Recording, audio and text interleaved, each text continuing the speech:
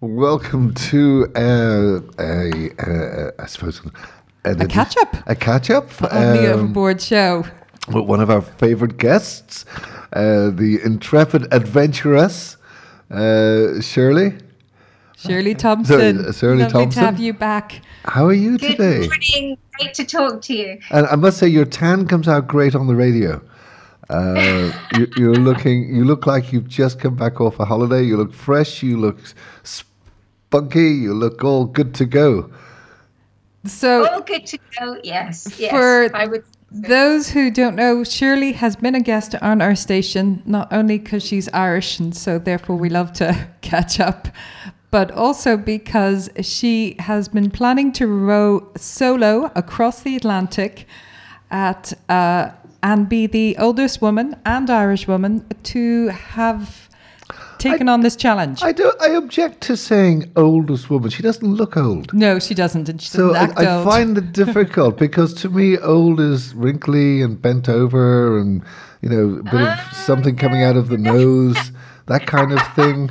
With the hat, you get a bonnet hat. You're not that old, Shirley. So I find that word difficult. But you will have the mantle for the maturest lady to cross an ocean. The oldest in years, the oldest in birth certificate wise, and also the first woman from Ireland to do it. So A double yes, whammy. it's worth it. But I'm not doing it for the record. I'm doing it for the fun of it. I'm doing it for the crack. Well, explain to our listeners what the challenge is.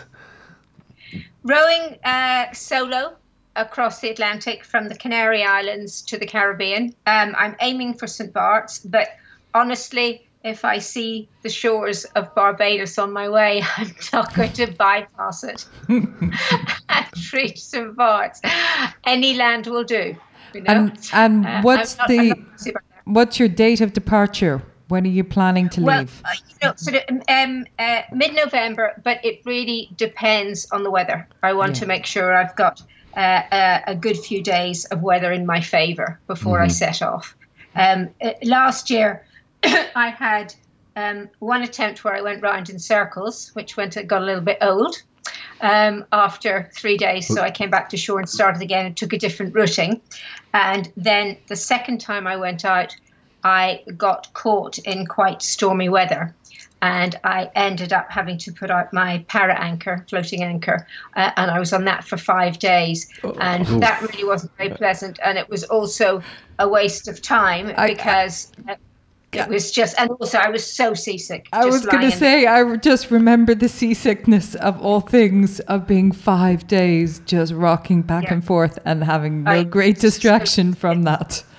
Yeah, no, that was just hideous. And so I want to make sure I'm going to give myself the best chance so that, the first days I get out there that I'm actually going to be rowing, not just lying around feeling sorry for myself. So I would just like to, for those of our listeners that haven't heard you on our air, last year, having actually just, I believe, learned how to swim and how to row, you decided that you were going to row solo across the Atlantic. And we kind of followed you up into departure, where can we just, because in itself, it is a great story. I put up on my social media a quote about perseverance, which is truly what I think of. Your determination just inspires me. So I would love just for people to know of how many times people will just give up. I saw this great quote that I was also thinking of, which is about the amount of people who give up before they actually achieve success. And the thing of being successful is just not giving up. So sorry, the question on my mind, which I'm sure is on the forefront of many of our listeners' minds right now, is: at what point did this seem like a good idea to you? Well, now I'm beginning to wonder. It all started out as last year I was 60, and I wanted to do something to celebrate being 60. And I didn't want to have a party or go to a spa or do whatever. I wanted to do something really selfish for me and sort of prove to myself and other people that age is just a number. Because I think women, when they get older, they start to be a little bit invisible as far as society is concerned. And whether it's in the career field or anything, once you're an older woman, you're less valued. in our society. And I wanted to kind of prove, well, yeah, that's wrong. Look at me. I'm 60 and I'm rowing an ocean. And I wanted to prove also someone ordinary can do something extraordinary, because I'm just an ordinary woman. I'm not an athlete. I wasn't a rower. I couldn't swim, but I've got great mental tenacity. So that's really what's driven me. And despite 2 abortive attempts, I am absolutely determined to keep on trying and get there. Shirley, correct me if I'm wrong. I may be confusing because I am an older man. Didn't you do a marathon in the Antarctic or something? Oh, I've done loads of marathons. I mean, I am But in the Antarctic. You did one in the Antarctic. Yes, I've done one in the Antarctic. So could I go back to the bit where you said, I'm just an ordinary woman? These days, marathons and ultramarathons are kind of mainstream. Yeah, I would say I am. It's not the Ironman, You've set the benchmark a little bit high for my liking.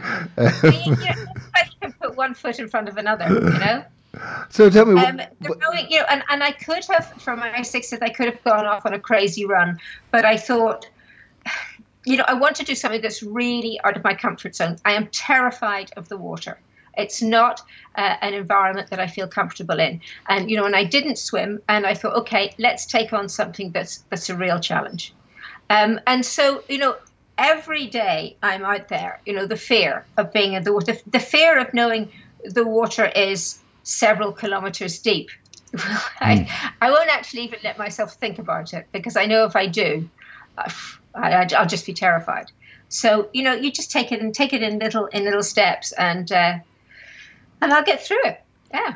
And that's why it's a challenge, because it's something that's really. And how long will the journey take, do you estimate? Given fair conditions, how long would you estimate from the Canaries to the first island you find in the Caribbean? I would say 3 months. 3 months. I would say 3 months, give or take. I'm taking enough food for 100 days. I'd like to think that I'm going to get there in less than 90 days. But, honestly, mentally, I'm preparing myself for 90 days plus, and then anything is a bonus. And if I get 90 days plus and I'm still not there, then at least I know I've done 90 days, and then it's not that difficult to just do more steps to get to the finish. Well, I can understand to strengthen the muscles.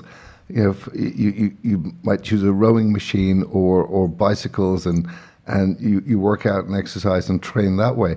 How do you train mentally for 3 months, which ostensibly will be 3 months solitary confinement? How do you train for that? Well, I think actually that my mental tenacity is stronger than my physical fitness. I've got great mental tenacity from doing endurance races, and I will, when I put my oars in the water and set off from the Canaries, I will set myself the task of rowing for an hour. And when I've rowed for an hour, I will say, okay, you've managed an hour, row for another one. And I can then row for another hour. And then I know if I can row for 2 hours, then I can row for 4 hours. And then I can row for 6 hours. And then at the end of the day, I think, okay, you've done a day's rowing, have some rest. Tomorrow you can row another day. And so everything will be done in bite-sized pieces. An Irish mate of mine, Cyril Boylan, said to me before I set off last year, he said, how do you eat an elephant? I said, I don't know how. And he says, 1 bite at a time. And that is, I actually wrote it on the inside of the cabin on the wall, because I just thought that's my mantra for going across. I suppose because it really is 1 bite at a time. Because if you look at the whole thing, I will never look and see how much distance I've covered and how much distance I've got to go, because it's not going to make any difference. I'll get there when I get there. No, I'm not going for a speed record, so it's not a problem. I want to enjoy it, ish. So is anything different for this time around? Are we the same boat? Because on your last attempt, you sprung a leak effectively, and yes. Ended up, I believe, being rescued by a very handsome man coming down from a helicopter. Yes, a sort of cross between the Milk Tray Man and James Bond. Did you get the phone number? And there was I all covered in sick, Of course. That's when you want to meet. That's when you want to meet your man. In a helicopter. Well, yes, I'm using the same boat. After I was rescued, I then went out with a great team from Tenerife who helped me rescue Amigo, and we took her back and had a marine survey done on her, and found that she had not been seaworthy when I set off. Unfortunately, the cowboy who refurbished my boat didn't do a very good job. And so none of the compartments were watertight, so water was able to flood from one compartment to another. And also the previous water maker, when it had been moved, he hadn't capped it off, so the water was coming straight in from the ocean. So, and it's actually amazing you lasted so long. I'm very lucky. I'm very, very lucky. And you know what, funnily enough, I haven't heard a peep from him since I was rescued. But anyway, I believe in karma. What goes around comes around. And so this time I have used somebody who knows what they're talking about in the ocean rowing world. And I will be going out in a seaworthy boat. So that's the difference. So instead of having compartments that flood, I will be able to sleep at night knowing that the little cabin that I sleep in actually is not going to fill up with water. Wasn't that an issue with the Titanic? Do you know, isn't it amazing? Yeah. If only maybe he thought because I was from Belfast that maybe that's what I wanted. Maybe he worked on it. Who knows? Maybe he did. Yes. Have you also learned about things like I love the story about when you were coming back in on one of your attempts out. You met the French guy in the barrel. I can't remember his name. Who was going out just to have the barrel swish him across the ocean. And he did actually make it in the end.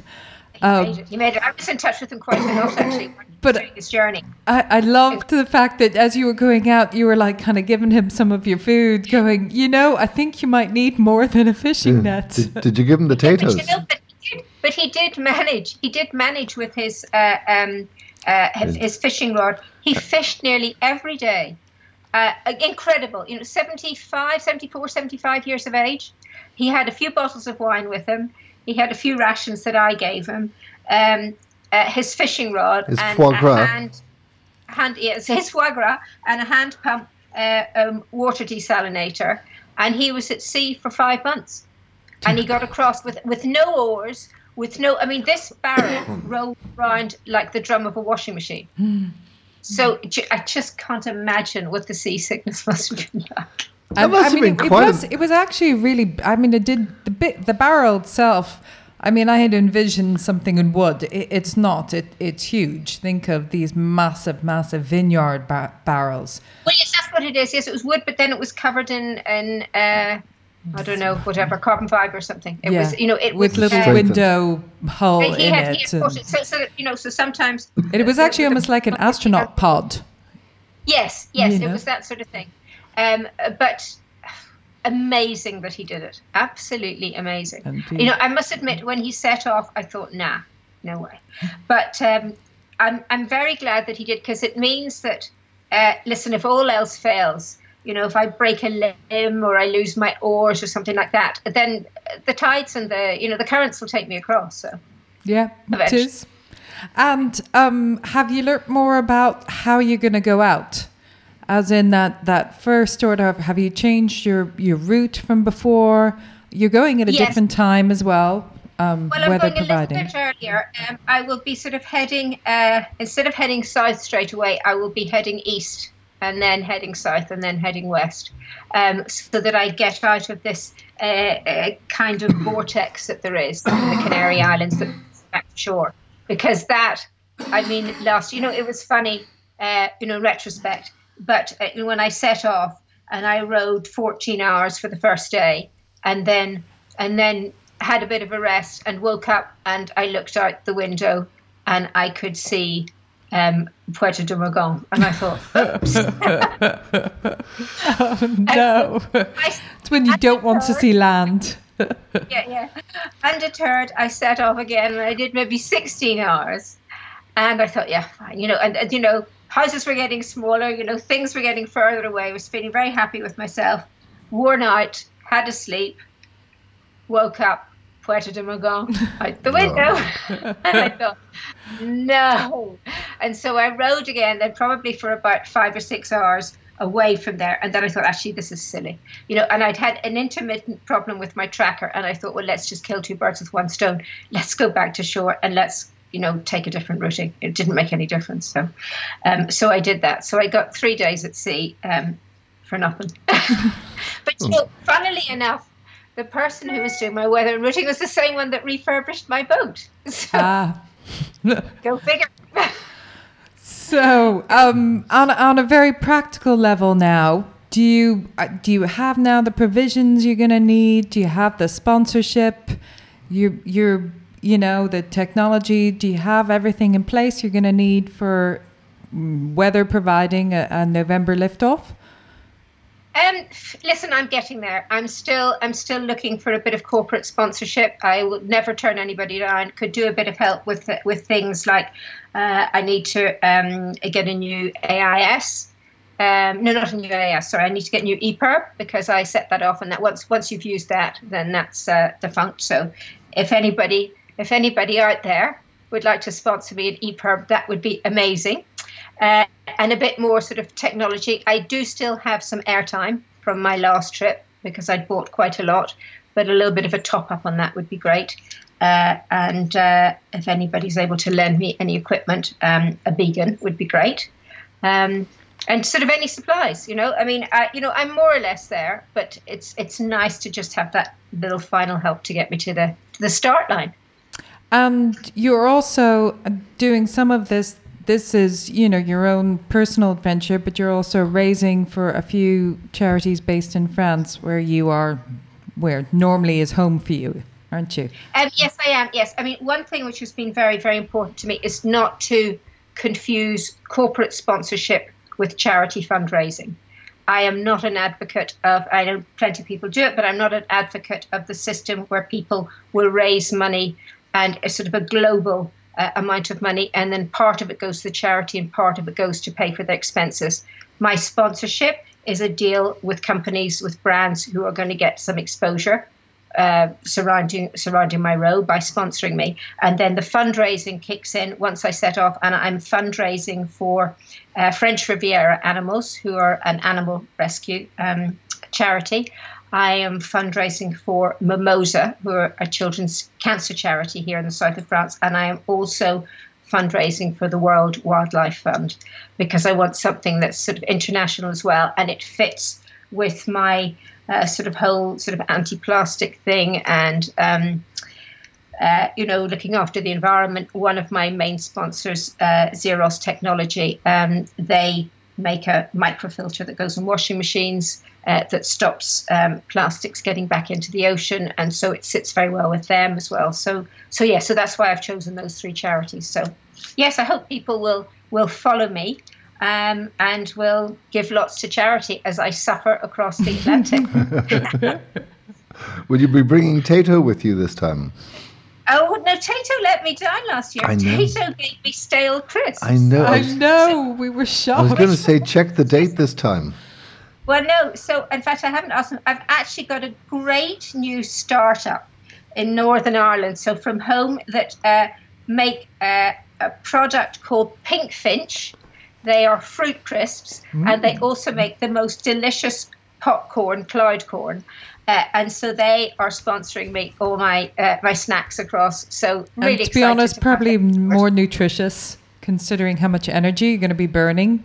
Than well, yes, absolutely. And the fact that they're fruit crisps, actually, one bag of fruit crisps is the equivalent of one of your 5 a day, which is quite fun. Yeah, that's cool. And I've been doing a tasting of their stuff. They sent me a load of stuff to test. And it's delicious, absolutely delicious. But is that an issue? Like, are you bringing multivitamins? Because you're not going to be able to have fresh fruit and vegetables, day 60. And I'm thinking that maybe, for all the energy you're going to be burning, you would need a bit more of a nutritional impact to kind of keep you going. I do take a multivitamin. So I'll continue to do that. Yes, I don't want to get scurvy, but I don't know how long you to get scurvy. Exactly, it's very deeply embedded from historical stories of crossing the ocean is getting scurvy by the time you get there. You know, be a real bummer. I've been testing grapefruit and grapefruit out of a fridge. I have a grapefruit that is still edible after 3 months. I tested to see what it was like. So I'll take a few bits of fruit with me. I think grapefruits will last. Apples should last pretty well. Pears. So I will take a bit of fruit with me because that's something I'm going to miss a huge amount. Yeah. Yeah, I love to eat fresh, fruit and vegetables, and the dehydrated food is really not something that I'm crazy about. I mean, it's got lots of calories in it. But I'll be making these freeze-dried meals with cold desalinated water.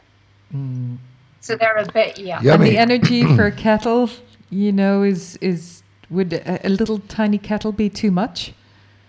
Well, no, it's not even that. It's actually the safety aspect. The meals don't taste that much different if they're cold or hot. And I don't want to have any boiling water because I know how much the boat moves around. And I don't want any, if I scalded myself when I'm in the middle of the ocean, then I could be in, it's an extra danger that I don't need. And it doesn't bother me. I don't drink tea or coffee, so I don't have to have a hot drink. Okay, so it's not an issue, really. He'd never last for 3 months without tea. That would just skip the rowing or the isolation. He would be 3 months without tea. You don't eat fish, do you? So would you be fishing? I do eat fish. Yeah. Okay, would you be fishing every day and catching? Are you going to be like your French? Do you like sushi? Counterpart. I love sushi, but am I going to catch fish and then kill it and gut it and all the rest of it? No. I like it. I like to buy it in the supermarket, the fishmongers, if I'm honest. I'm not really sure. If I get past the 100 days, I'll be eating my limbs. I'll be eating anything. True. But hopefully, I won't have to. But the fishing thing, I think, is just a step too far. I just think it's an extra hassle that I don't need. Which limb? I mean, just bearing in mind that you're a rower, which limb would you choose to eat first? Seeing as you brought it up, what would your first go to? Do that? It would have to be one of my legs, I suppose. Except I need my legs and my arms. That's a difficult. That's what I was thinking. I mean, one of them's got to go. What would you choose? Can't do an arm because you'd end up going in circles. Maybe chew on an ear. It would have to be. You'd have to chew on an knee. Yeah, I would have to chew on a knee. Yeah. Just that you brought it up. My thighs or something, I suppose. Yeah. You could do a bit of inner thigh and kind of keep the other two. That's been actually trying to do that on a rowing boat. I just. Shirley, last question of practicality, but you live in the south of France. You have dogs still, I believe, don't you? So one dog. But what happens to normal life and what you do the rest of the year when you go and take this adventure? How do you wiggle that? Because I think, lots of people go, I'll take a year off, but how do you juggle? Well, yes, I use this service, Trusted House Sitters, where people come and stay in your home and look after your animals. So the people that stayed here with my 2 dogs last year, when I set off, they're coming back this year to stay with my one dog. One sadly was put to sleep a few months ago. So in fact, I'm taking her ashes with me to scatter in the ocean. So, yeah. Taking her with you too. Well, check the wind. Yes, somebody else. No, it happened to people we know, and they brought some ashes, some of the ashes, out in a boat because the person who died was an avid sailor, and they were so focused on their grief and the ceremony and everything. They were on a 30-odd foot sailboat. They cast the ashes out from the jar they brought, and of course, the wind was not blowing favorably, and they just got covered in ash. And it was, I found it particularly funny, actually, but they found it quite traumatic. So a word of advice, that's all I'm saying. I'll find a calm day. She was a water dog. She was in Newfoundland. So she used to love to be in the water. So I think it's a fitting tribute for her to finish in the Atlantic. Absolutely. And it's somebody to talk to until I do, no? Yeah. You can always phone us on some of the credit you have left. Yes. And friends and family, will there be anyone there to see you off or see you when you get there, or who's following you on the journey? Yeah, I mean, everybody will be following me. I don't really want anybody to see me off because it's not like sort of, the last rites. It's just, I want to just set off on my own the morning that seems right for departure with no fuss. And in terms of arrival, yes, everybody's welcome, the more the merrier. And people will be able to follow you on Facebook, on... Where are you going to be updating? Because you will be having little messages back into land. Yes, there'll be a blog going up every day and a link to follow my tracker. And so, yes, that's on facebook.com/Cheryl's Row. And people can follow the journey there. Fantastic. Watch me suck. Will you have a little camera? Can we actually see you? I will be able to. It depends how far I am from the shore. Initially, I may be able to do a few sort of like Facebook Live things. Then once I'm sort of out in the middle or on my way, I'll be able to send a few images. And if I get any beacon equipment, I'll be able to send some video. But that's really, technology dependent. My Beacon Explorer, which was there for video uploads last year, unfortunately got destroyed in the flooding. So so I've got airtime for a unit, but no unit, which is a bit of a shame. So. Right. Okay. Well, if anyone's out there and they have any of the equipment, can I just say, having followed you over the past year, Shirley, thank you for your inspiration of just when are you doing this? When's your next? When is your final attempt? Not final, but your next successful one. Yes. I intend to set off middle of November. In fact, I'm going out to the Canaries the week after next to get on with a bit more preparation on the boat, and then. Where's the boat at the moment? Is it with you in France, or is it? No. At the moment, the boat is in El Hierro. But I will move the boat eventually from El Hierro to Gran Canaria and set off from there. Where's El Hierro? Oh, El Hierro is like, the last, after El Hierro, you sort of drop off into the ocean. It's the most westerly of the Canary Islands. Ah, okay. But probably we need to move the boat to Gran Canaria to get the final works done because there are not many facilities in El Hierro. Okay. So boat will be there. So it's logic to leave from there. Well, listen, I know my way around the waters of the Canaries. That's for sure. Yes. Oh, well, we will be following you. It'd be lovely to catch up again, possibly just before you go. If you can, let's talk Shirley. before you go. That'd be great. I take it the next month is just continuing like your past couple of months of lots of rowing and running and organising, and can't wait to hear the next bit of the story. So thank you so much. So great to talk to you both. Thank you. Too. That was Shirley Thompson, who is planning to break the record to be the oldest and most Irish woman to have crossed the Atlantic in a rowboat solo. And she is going out this autumn, this November. We wish you the very best of luck. Thank you for listening to Super Yacht Radio.